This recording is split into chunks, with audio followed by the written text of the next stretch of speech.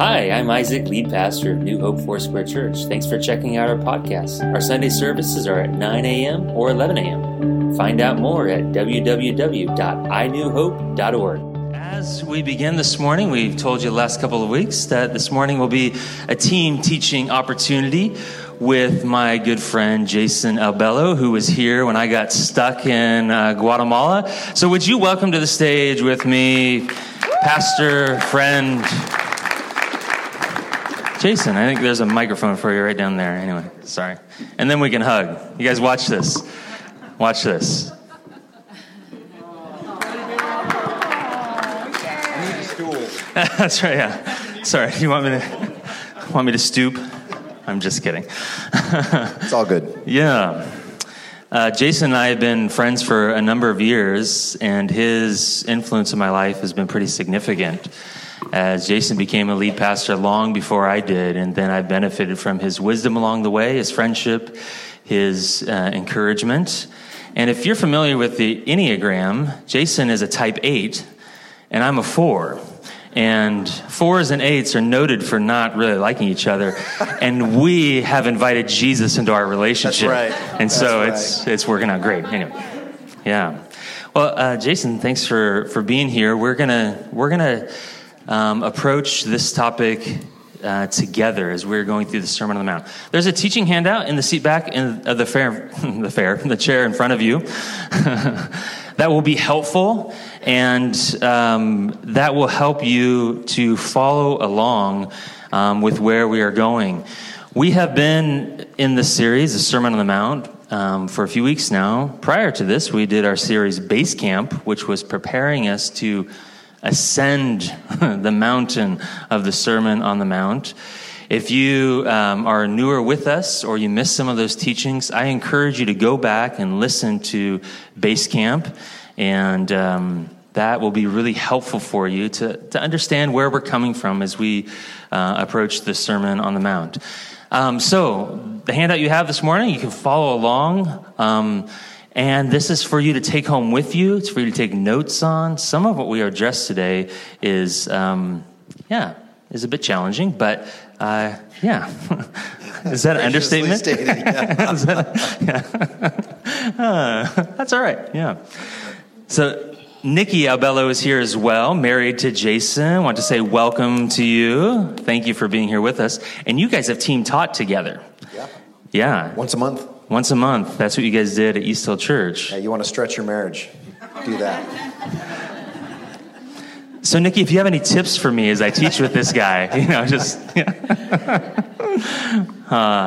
so we're going to skip ahead a few sections in the Sermon on the Mount this morning, and we are going to address Jesus saying to love our enemies and unpack what that might look like. And what we're going to do is share a couple of different perspectives, and I think it'll be helpful for you. Our prayer is that you would sense the Holy Spirit leading and the Scriptures guiding, and that your imagination to the way of Jesus would be enlarged this morning. So, yeah. So let's read the passage that we're studying. Matthew 5, verses 43 through 48. Jesus is teaching. And he says, "You have heard it said, heard the law that says, love your enemy, or love your neighbor and hate your enemy. But I say, love your enemies. Pray for those who persecute you. In that way, you will be acting as true children of your Father in heaven.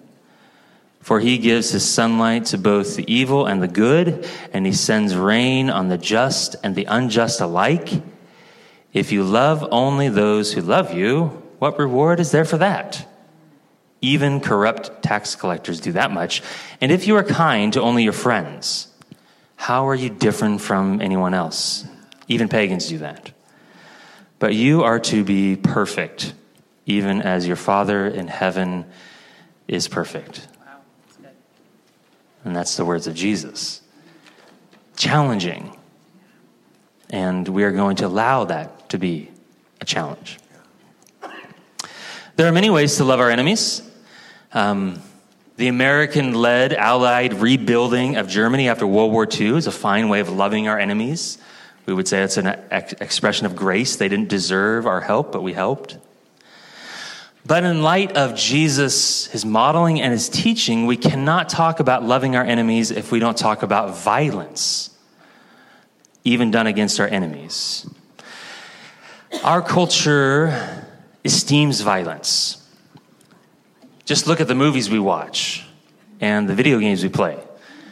We're fascinated by violence. The most popular gaming app is not innocent Candy Crush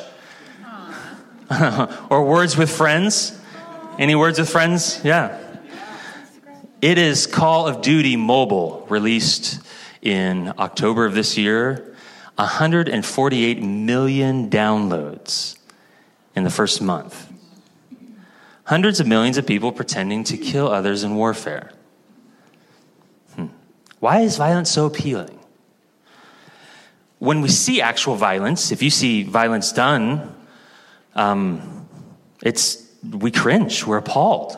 It's uncomfortable to see actual violence, but we still watch, pretend, handle violence as if it's something innocuous. And I would ask, what gives? I would suggest that violence includes power over another, and that's a part of the allure. We all desire to be in power over others. Generally speaking, our culture tends to perceive violence as something neutral, something that could be used for good or evil, just depends on the intent or motive of the violent agent. And that commonly held assumption that violence is good or evil depending on its use, that probably deserves a large amount of consideration and investigation. But for our purposes this morning, I would like to suggest simply that that's the way our culture perceives violence. And we're going to invite Jesus to speak to that, the scriptures to speak to that. Today, we are living with the results of thousands of years of conflict and wars. And if wars would have gone much differently in the past, our lives could look very different. If the Civil War would have turned out different, we would all speak like Trevor, who has a bit of a drawl, if you know Trevor. And maybe there wouldn't be the racial equality that we have now. We don't know that, but maybe. Or if World War II would have turned out differently. And we can imagine how things would be different if wars would have been different. And there's so much good. Obviously, there's good in dictators who are overstepping their boundaries. There's so much good in those wars. But living in the shadow of these two just wars, the Civil War and World War II, makes it difficult for us to evaluate violence as done by the Christian. But on the other hand, they provide ample evidence that as regrettable as violence may be, good can be done with the sword. Can you see how this is challenging? Yeah. And if you get uncomfortable this morning, welcome to Jason and I. And I think the scriptures should prophetically make us uncomfortable so that we can long for the kingdom of Jesus. Yeah, that's good. So that's what we're doing. Yeah. So today we're going to work through a couple of points of view of how to approach this. And what follows are Jason and I, two pastors who love God, who seek his kingdom, and who have honestly wrestled with the scriptures as much as we can. And what Jason and I share in common is a passionate love for Jesus, a sober estimation of the effectiveness of violence, and a solid commitment to peace. Now, Jason's a Marine, and I've never been in the armed forces. I said that right. It's present tense. You are a Marine. That's correct. That's right. Okay. That's correct. Just want to make sure I'm getting that right. Yeah. And so we'll have two different points of view as this. At the end, we're going to receive communion together, all of us together, because no matter how this conversation goes and what we agree on and disagree on, we are each brought to our knees before the cross of Jesus Christ. And so Jason will open, and he will share a point of view, and then I will share. And we invite you into our conversation and hope that it is helpful for you, and really hope that it is, in the end, Jesus who unifies us, even if we might have some diversity of opinion here this morning. Does that sound okay? Yeah. Okay. Jason, thank you. Thanks, Isaac. I just, really applaud your shepherd. You have a good shepherd. And the humility with which, that he approaches things is noteworthy. It really is. And he said, we've wrestled, and I would add, and are wrestling with the scriptures. Yeah. It is ongoing. And the prefacing comment I want to make here is we are finite beings trying to understand an infinite God. By definition, we have to approach this with a foundation of humility. Yeah. Recognizing that there will always, because God is infinite, there will always be more of his heart, more of his character, more of his person to discover ongoingly. And that's why it's so mind-bending that this infinite God, who we never will, on this side of eternity, ever really fully know, has made himself knowable in the revelation of Jesus. And that's impressive to me. That Jesus is coming is so incredible because it displays the character and the heart of God, that he made himself knowable. I've loved the Base Camp foundation that you have laid. I've been listening to this. I've been stalking you on the internet.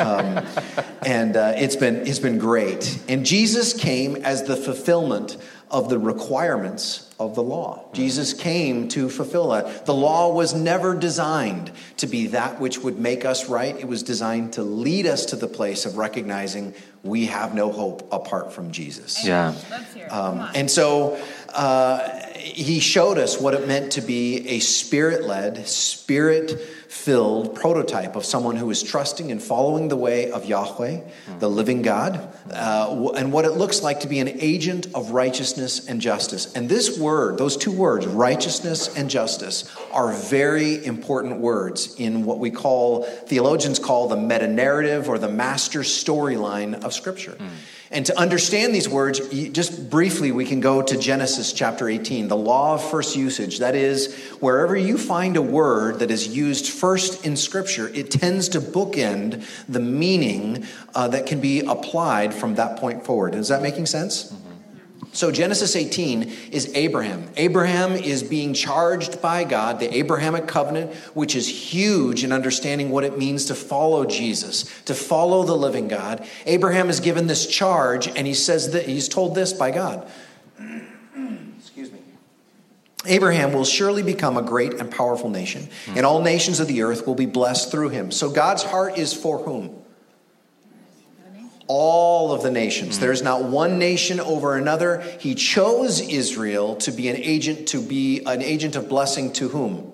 All nations. All nations. Very important. For I have chosen him so that he will direct his children and his household after him to keep the way of the Lord by doing what is right and just, so that the Lord will bring about for Abraham what he has promised him. Now, the word that gets translated right, or some translations have righteousness, is the Hebrew word tzedek. Say tzedek. Tzedek. So you speak Hebrew so well. Tzedek, it's righteousness. Now, when we think of the word righteousness, we tend to think of a personal righteousness, like moral chastity and a private righteousness. But the Hebrew concept of righteousness is much broader. It has this idea of right relationship with God, right relationship with each other, and right relationship with your surroundings.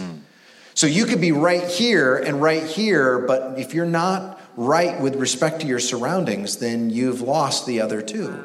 So this idea of righteousness is also called, it's also referred to sometimes as, Timothy Keller refers to it as primary justice, as primary justice. I'll explain that in a minute. The second word that gets paired with it is just, which gets translated mishpat. Say mishpat. Mishpat. So you have tzedek and mishpat, righteousness and justice.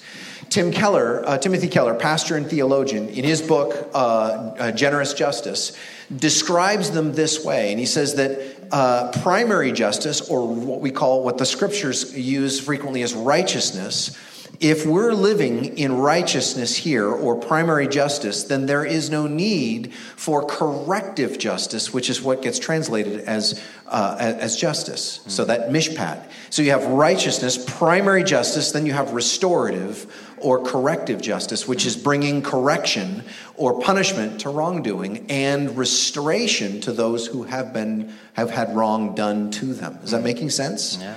So if you live in primary justice, you don't need corrective or restorative justice.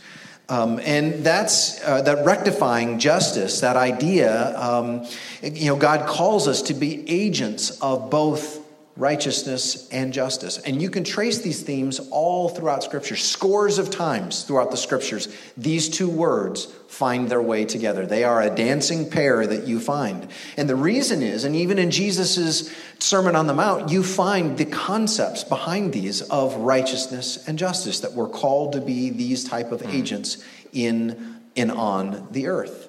And I think it's critical that we are called to be in the world and not of the world. That we're called to be in our culture, working within our culture, but not of our culture. But how many of you recognize that's a little challenging? Oh, boy. Yeah, it's hard. It's very, very difficult. Which means that we can be used and called of God as agents of righteousness and justice within the structures of our world, of our culture, which means a government and police and military. God uses authority in our world, not exclusively, but he can and will use these institutions of authority. Romans 13 is a classic place that describes this. Paul is describing through this argument in Romans, and he's talking about authority, and he says, let every person be subject to governing authorities, for there is no authority except from God, and those that exist have been instituted by God. The those he's talking about are who? Authority. He's saying there's authority is established by God. Therefore, whoever resists authorities resists what God has appointed, and those who will resist will incur judgment. For rulers are not a terror to good conduct, but to bad. Would you have no fear of those, of the one who is in authority? Then do what is good, and you'll receive his approval. For he is God's servant for your good. But if you do wrong, be afraid, for he does not bear the sword in vain. For he is the servant of God, an avenger who carries out God's wrath on the wrongdoer. Therefore, one must be in subjection, not only to avoid God's wrath, but also for the sake of conscience. Now, Paul goes on, but I'll pause there. Paul's point here, don't lose his point. His point is about our response to authority. But it also, I think, underlines the import of how we should conduct ourselves when we find ourselves in an office of authority. Because he goes on and says, look, have no debt except the debt of love.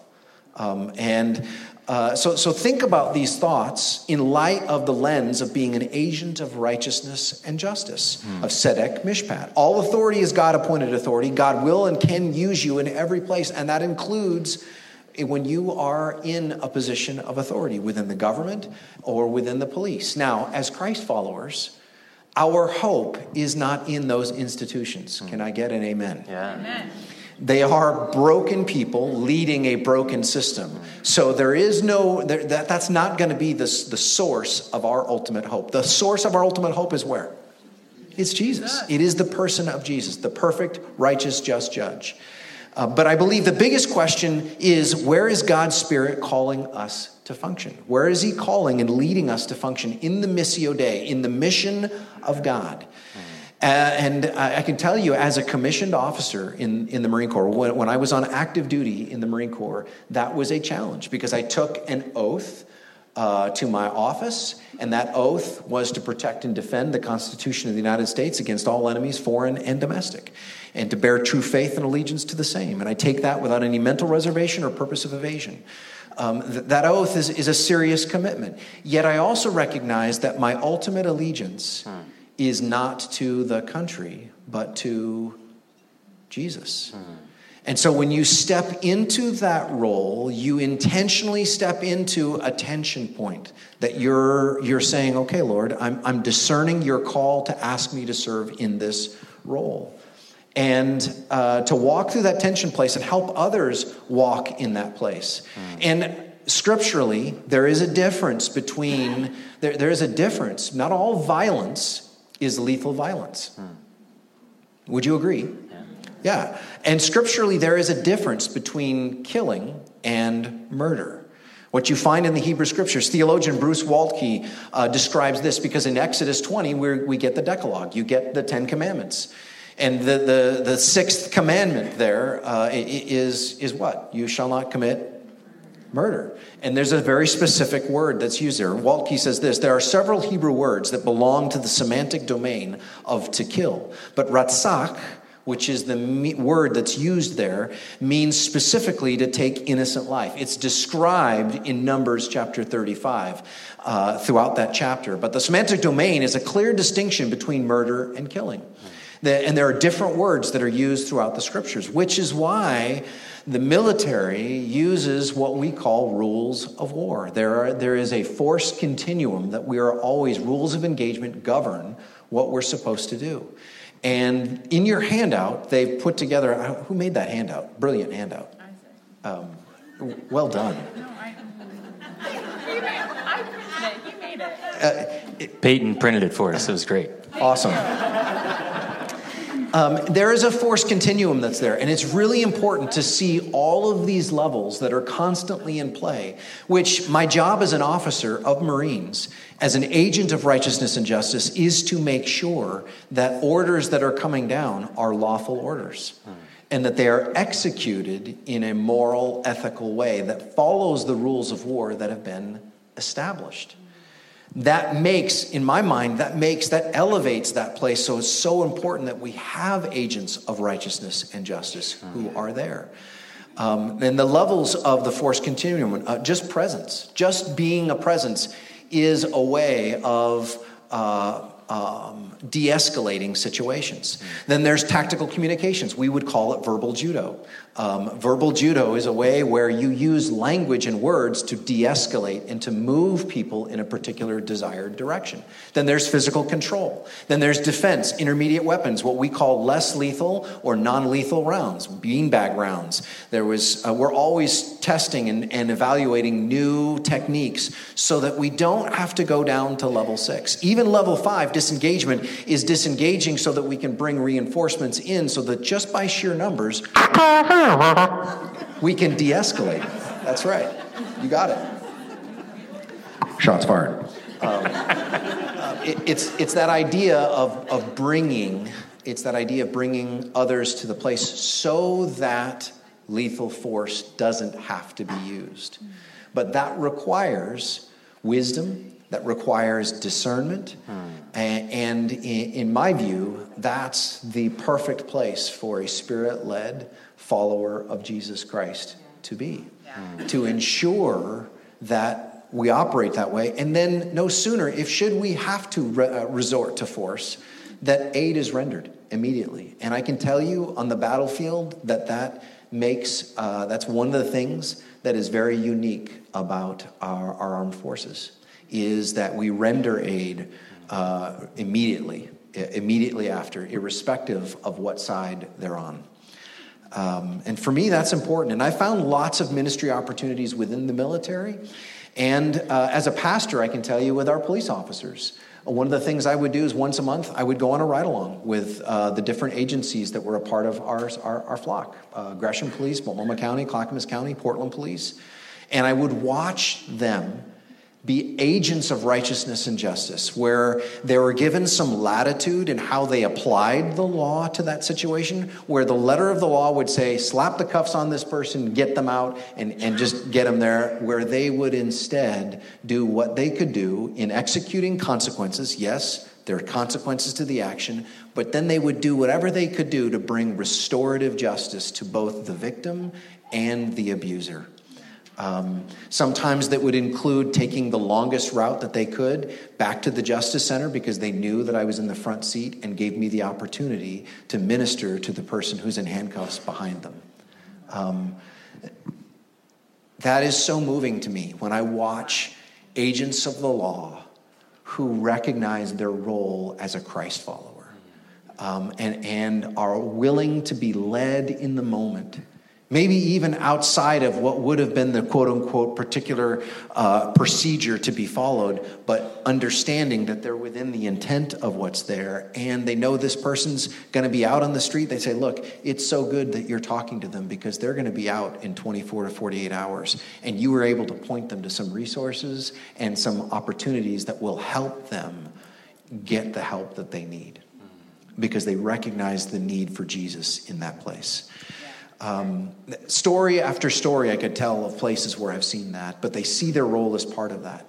Now, please hear me. It is a challenging mission and a call that requires a lot of Spirit-led discernment, but I believe it is possible to be called to a place of service, yet know who is first in the chain of command and know what's at stake to be an agent of righteousness and justice. And I'll end with where I started, and that is to say my theology is constantly shifting. And I think that it is so important for us to have some elasticity to our theology because God is infinite. So he will continually be stretching our heart and our understanding. And so I submit that to you as a perspective that is continually under review. We say thank you to Jason. Really good. Well, Jason, really, I do honor your point of view and your experience as an officer, and I feel honored to be here and for you to be willing to come and help us with this. What Jason has just shared is the current majority position within Western Christianity. A lot of the thought lines that have led to the expression and the application. And what I'm going to share is a minority position. So you all have to be nice to me. I will say that what I'm about to share was the majority position for the first 300 years of the church. And so since then, there's been a lot of diversity, and depending on where you're at within history. But yeah, so, yeah. Well, Eugene Peterson, pastor and author, if you've ever read the Message paraphrase, he's the one that did the work for that paraphrase. Tremendous. He passed away last year, was it? Yeah. And I have gleaned so much from him. He wrote a book called The Jesus Way. And he wrote this. He goes, the way in which Jesus is the way is not a matter of style or expedience, nor is it a generality. One of those words I have a hard time saying. A vague pointing in an upward direction. Prayerfully and scripturally attentive, Jesus deliberately chose the way he would live. And then he says, if we choose to follow Jesus, we must be just as prayerful, scripturally attentive, and deliberate. I love this line. The other ways are no ways. So as your pastor, I hope to inspire our imagination towards us being a people who have cultivated a vision for the kingdom of Jesus that leads us to being a people of kingdom love in every dimension of our lives. In order to do that, we must be people who are becoming people of love. And being a people of love must begin with the understanding of the Scripture's definition of love, an example of love. And really, as Jason said, that culminates in Jesus Christ. Jacques Ellul, this isn't on your handout, but just for free. Christians, he says, Christians must not act like just anyone. They have a role in the world that no one else can fill. John writes in 1 John, he says, but anyone who does not love does not know God, for, let's read it together, God is love. And then Paul later gives a definition of what God's love looks like. Romans 5:8. God demonstrates his own love toward us, that while we were yet sinners, let's read it together, Christ died for us. The demonstration of his love is his son's death. The way that we imagine will affect the way we will go, and ultimately, the way will affect where we end up and what condition that we are in. A critical part of our becoming like Jesus Christ, who is the way, the truth, and the life, is to direct the telos of our heart. We've used that word a lot. The telos, the imagination, the vision of our heart towards Jesus. That he is our vision. He's our master. He is the way maker. And he himself is the way. Yeah, that's good. Come on. We studied Colossians last spring. For those of you who are here, Colossians 2:9. For in him, Jesus, all the fullness of the deity dwells in bodily form. So as Jesus is, God is, and we are asked to become like Jesus. Paul writes this in Romans. For those whom he foreknew, he also predestined to become conformed to the image of his Son, so that he would be the firstborn among many. Yeah, that's good. So Jesus is the one who we are conforming to be like. He's the way. And so as we perceive Jesus and his teachings and the teachings of Scripture, it all gets filtered through Jesus, who is the way, the truth, and the life. Anything less than conforming to the way of Jesus is sin. Yeah, That's a big statement. When we talk about violence, particularly lethal violence, or the threat of lethal violence, we are not talking about an issue of preference, but we are talking about the possibility of taking life and breath from another human who God himself gave life and breath to. so true. Wow. And so we have to consider it in any form along the most sober lines. And I would argue that Jesus provides us the template. So there are many things. We could spend months talking about this. There are many aspects, but one of the aspects we talk about has been brought up is how the governments of the world or the authorities of the world relate to this. And so the question for us, as Jesus is the way of love, is how did Jesus relate to the governments of the world?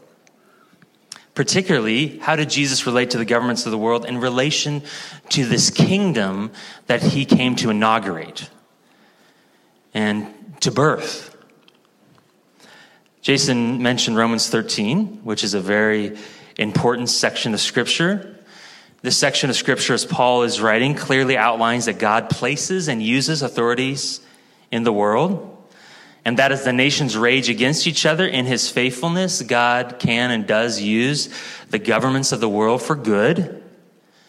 That the governments can wield the sword, and God can and does use that. And Romans 13 is often brought up in wartime by Christians, particularly. I want to be gentle with this, but Romans 13 was probably one of the most quoted sections of Scripture by nominal Christians in Germany at the rise of Hitler. God has placed Hitler in authority, and we must submit to them and walk out his will. So you can see how that could easily be twisted. I would argue that Romans 13 is descriptive of God placing authority, and then prescriptive in that we are to submit an attitude to these authorities, particularly as he's writing to the Romans as it pertains to taxes, because the Christians were just like us. We don't like to pay our taxes. Anybody and the tax bracket was like 80%, 90%. Yeah, and he said, pay your taxes. I don't want to pay taxes. Yeah, I know. Anybody so excited for the end of the year? I can't wait to see how much I owe still. No, I yeah. won't find it. Yeah. But nowhere in these verses in Romans 13 does Paul say that we are specifically to participate with the ordering of the world as the sword-wielding agents of the government. There's no prescription or directive to take up this authority. And although it is intuitive for humans to seek influence in the world through positions of authority or power, we have to go back to base camp and remember Matthew 4, it was Satan who tempted Jesus with authority in the world. Oh, God help us. Satan had this authority to give. And Jesus, who is the way, remember, we're being conformed to the image of Jesus, he denied Satan's scheme. Just to remind you, the devil took Jesus to a peak of a very high mountain and showed him all the kingdoms of the world and their glory. I will give it all to you. Imagine the influence you can have if you will kneel down and worship me. And Jesus says, get out of here, Satan. Or as we've called him, Stan the liar, because it sounds good. It sounds good. Wow. For the scriptures say you must worship the Lord your God and serve him only. Yeah, it's good. As Paul is describing the governmental authority in the world, the preceding verses in Romans 12 are an important context. In its broader context of Romans 12, which we'll read a few verses here, it seems like a far stretch for me that the Christian be people who would take up the sword on behalf of the governments of the world. Let's read Paul in Romans 12, who is echoing Jesus who is the way. This is what Paul says. He says, bless those who persecute you. Remember, the Christians have a unique role in the world that no one else has. Yeah. Don't curse them. Pray that God will bless them. Be happy with those who are happy and weep with those who weep. Live in harmony with each other. Don't be too proud to enjoy the company of ordinary people. I'm glad he says that because we're all going to get to heaven one day. We're pretty ordinary. And don't think you know it all. Paul says, never pay back evil with more evil. Do things in such a way that everyone can see that you are honorable. So good. Do all that you can to live in peace with everyone. We looked at that verse last week. Verse 19, dear friends, never take revenge. Leave that to the righteous anger of God. For the scriptures say, I will take revenge and I will pay them back, says the Lord. Instead, if your enemies are hungry, feed them. If they are thirsty, give them something to drink. In doing this, you will heap burning coals of shame on their heads. Don't let evil conquer you, but conquer evil by doing good. Amen. So good. And then he talks about the governments of the world. In light of Romans 12, Romans 13, from my view, does not encourage the Jesus follower to take up the sword of the government. It simply seems to be echoing the need to pay our taxes and live in a way that testifies to the world of this unique kingdom. Yes, we pay respect to the authority of the government. Jesus said the same thing. He said, render to Caesar what is Caesar's. Oh yeah, that's Caesar's. Render to him. And render to God what is God's. God's is life to give and to take, I would argue. So back to my original point. If we are to be people of love, we must contend for an imagination that emulates the man of love himself, Jesus Christ, who did not only leave us with commands to follow, but also modeled for us the way of love that is unlike anything else in the world. The Jesus way that I think is clear. Jesus never used the sword or lethal violence. Jesus never tried to use the government for the establishment of his kingdom on earth. Jesus, of course, did not condemn military people. We have some interactions with Jesus, and he doesn't say, go and, quit your job there. So, He praised the Roman centurion. Yeah, for his faith. That was unlike Yep. the Jewish people's faith, yeah. And so for any military personnel in here, there's no sense of condemnation or shame or anything from my view at all. Jesus doesn't model that. Here's what Jesus did. He allowed the government of the world to crucify him so the way of love could live above the violent cycle of the world. Yeah, that's good. You hit, I hit, you hit, I hit, I hit, you hit. That's a tit-for-tat cycle of violence that Jesus, in walking all the way through Roman crucifixion, he broke that and broke the power of death so that every Christ follower can live in such a way that does not resort to that way of violence and the threat of death against each other for the sake of peace, which is temporary. Yeah. He is our peace. Amen. And the way of peace is living in his way of peace and not allowing violence to be what drives us. From my view, as we look at Jesus and the teachings of the New Testament, nonviolence is a central tenet to the way of Jesus' kingdom that separates us and distinguishes us from the ways of the world. And because it is so clear for me in the New Testament is why I'm willing to risk this minority position.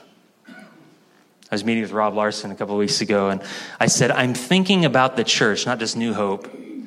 I'm thinking about us 30 years from now. And my view is if we would have this vision that we might be able to bring about the kingdom even when the next round, which it will at some point, comes around, that the world has to kill itself in order for peace to come. That the Christians would have a different vision, which I think is the vision of Jesus. So in a few moments, we're going to participate with this. Jesus provided for us a vivid picture that should stoke our imaginations for this way of love, communion. Yeah. In communion, we remember the Lord Jesus, Master Jesus, King Jesus, the man of love himself, innocent Jesus, Jesus, the Son of God, choosing to walk the humble walk of love all the way to the cross. And on his walk to the cross, he did not fight. He did not resist with violence, but he actually absorbed violence on his back, on his head, on his hands, his feet, his side. And as the spears, the whips, the thorns, the stakes and nails of the kingdom of this world found their mark, the man of love, Jesus, was not dislodged from his way of love. He absorbed them to show his followers that this kingdom of his would indeed be established by those who love their enemies, turn the other cheek, and those who loved those who would despise them to the point of death. I want to point out that the early church was surrounded by the way of zealotry and violence. We've talked about the zealots. I want you to know who they are. They are a major character in the Gospels. These were not Christ followers. The zealots were massively popular, especially in the region of Galilee where Jesus was from. There were many groups who were called the zealots. But what made a zealot is that they were bent on using violence to overthrow the oppression of Rome. They were highly respected because of their extreme commitment to this violent passion to kill for goodness, to kill for God, and for justice. Eugene Peterson comments, he says, "We must remember that zealots were popular heroes among the Jews. Zealots were ready to give their lives for their country, and many of them did. The glamour of heroism, of valor, of fighting for the underdog, and they all had a common enemy, evil. This is what the zealots saw themselves as up against. Only a few decades after Jesus' death and resurrection, an army of 100,000 zealots were amassed to resist the Roman occupation led by General Vespasian. And it was a formidable force they were up against, and a formidable force of 100,000. And Josephus led a massive resistance that resulted in defeat, the death of 40,000 Galileans. So these are like the sons, the grandsons of those who Jesus would have preached to in Galilee, just to put the time continuum there for you. This was AD 70. And this immediately preceded the fall of Jerusalem. The final 960 died by suicide. All zealots who would rather die than be under Roman occupation and pagan influence. The kingdom of the zealots ended right there. It did not last. It was squashed by the Roman war machine, led by the Roman god of war, Mars. But parallel to this, and this is what I want you to catch, parallel to this is the early church. Persecuted, unjustly tried, thrown into prison, chased by Rome and Jewish zealots alike. They endured, they thrived, they blossomed into a subversive force that would eventually subdue Rome with not a shed of violence. The early church took seriously this new way that was unlike anything anybody was doing, including their brothers, the zealots who sought to use the sword as a means to peace. It is not lost on me, and I don't think it should be lost on you either, that years later, as Peter and Andrew, followers of Jesus, were both crucified, as Thomas, doubting Thomas, was run through by 4 spears, as John was boiled alive, but then he survived, as John's brother James was run through with the sword, as James, the son of Alphaeus, was stoned and then clubbed to death, each would have been remembering this moment with Jesus when he said, to love your enemies. What greater love could they give? But to be willing to even give over their own life for the king and the kingdom of love that was being established. Yeah. You may have heard it said, he who forgives has no enemies and only friends. Have you heard that phrase? And so in the moment of forgiving their executioners, as Jesus modeled on the cross when he said, forgive them, Father. They were forgiving their executioners who were acting mostly as agents of the state, by the way.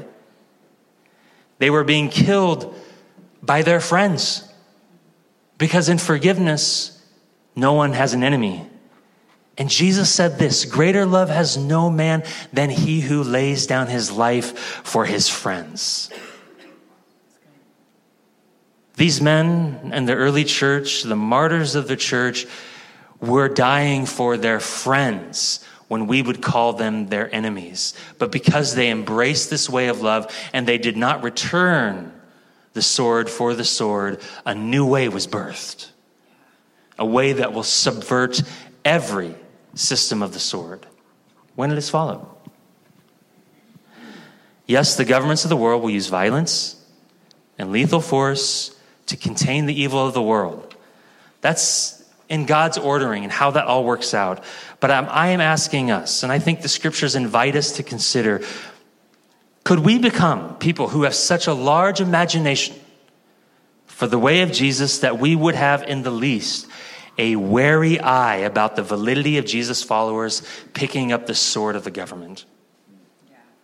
Or more pointedly, would we be willing to lay down our sword for the sake of the cosmic King of peace, Jesus? Now, after the 11 o'clock service, Jason and I are going to be in the fireside room, and we'll do question and answers. And one of the questions I know that will come, somebody's going to ask, Isaac, what about Hitler and the American response? That's an extreme question. I'd like you to first imagine this. There are approximately 3 billion Christians on earth. What if 3 billion Christians refused to pick up the sword and who were unswervingly committed to loving those who oppose them? If we're going to play the imagination game, let's play that one. What kind of world would that be? I would suggest it would be a revolution of epic proportions.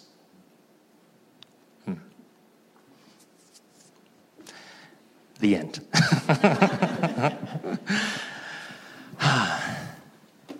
Jason, what's it like for you to be up here and to listen? I know there's elasticity you talked about. And now that we've done this, we reviewed this together, we talked about it, we've prayed through it together. Yeah. Well, for me in this, like I said, it's a continual place of just of humility before the Lord, and continually looking at the scriptures of what's there to say, Jesus, how do we walk the way of love? And this is still an area of ongoing development for me as a Christ follower and as a prior active duty member of the armed forces. Yeah. And knowing that that there are thousands of Christ followers who serve in the military. And I'm thankful that they do, and it does not preclude the opportunity for them to follow the way of Jesus, but they have to recognize that they're in a tension, and they get to walk this tension, and that tension may, in fact, their allegiance to Jesus will cost them. Yeah. And it may, in fact, may come to a point where they cost them their career or cost them their life. Yeah. And that's something that every Christ follower has to walk in submission before the Lord on. So, for me, I don't disagree with anything you said. And Romans 13 is not a advertisement for, but neither is it a prohibition against. Yeah. And so there is space that is there, and the question we get to walk as, because many military members would say, hey, greater love has no one than this, that he would lay his life down for his friends. They're willing to lay their life down. And love has, God is love, and there is a justice side of God. Yeah. And so it's not easy terrain. And again, we're trying, the slippery slope there is, he is the perfect just judge. There is no human being here on earth that will operate in his righteousness and his perfect righteousness and justice. So that's the tension that we operate in. And I think, as we talked about, for me, I know there are many here who find themselves maybe on one side of this or the other, or maybe caught in the middle, in the crunch, where maybe you've had to execute levels of violence, sometimes righteously or perhaps unrighteously. And you need to hear that there is a throne of grace that we get to boldly come before. There we will receive mercy. It has to do with the attitude of the heart and the willingness to say, God, help me sort this out. Let me come to you. Will you come and deal with the attitudes and the motives, the brokenness that runs so deep in all of us that only he can bring wholeness to? And that's why I think it's so appropriate, the way that you've designed the service, that the Lord has led you in this way. Jason, the humility that you are expressing, and then I think we are expressing together. My dad sent me a text this morning. He goes, that is going to be the most powerful thing that happens from the service.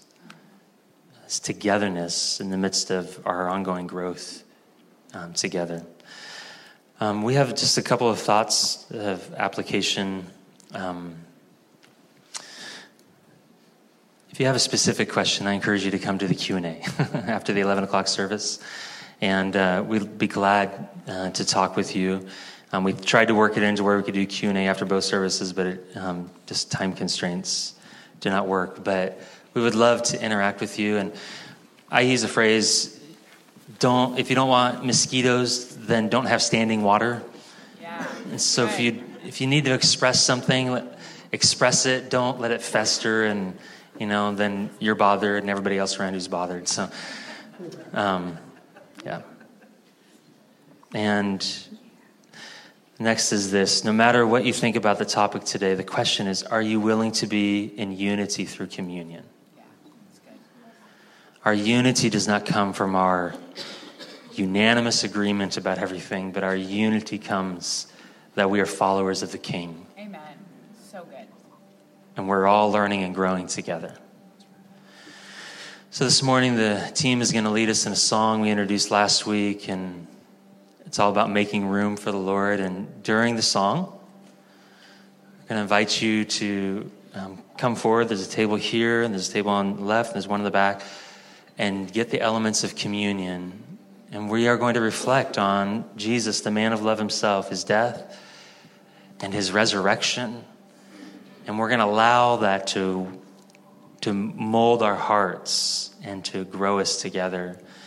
And I would encourage you to allow this space to really to comfort in the midst of maybe some uncomfort, to give grace for the places in your life where you need grace, and then also to give you a spirit of reconciliation towards those who even disagree with you or that you would disagree with. That's the way of Jesus, ultimately. And I think it's why Jesus' rabble, his followers, had a tax collector, some businessmen, a zealot, because he wanted to model this way of our unity is not because we're uniformly agreeing on everything, but it's that we're following him together. So let's stand, and Lord Jesus, we do just ask that your grace would attend to every person here. Thank you for giving us this simple act of bread and, Lord, and juice so that we are brought again over and over to the reality of your love and how your love has changed us and has changed the world. Make us people of your way. Give us wisdom. Enliven us. We give you this space now. In Jesus' name.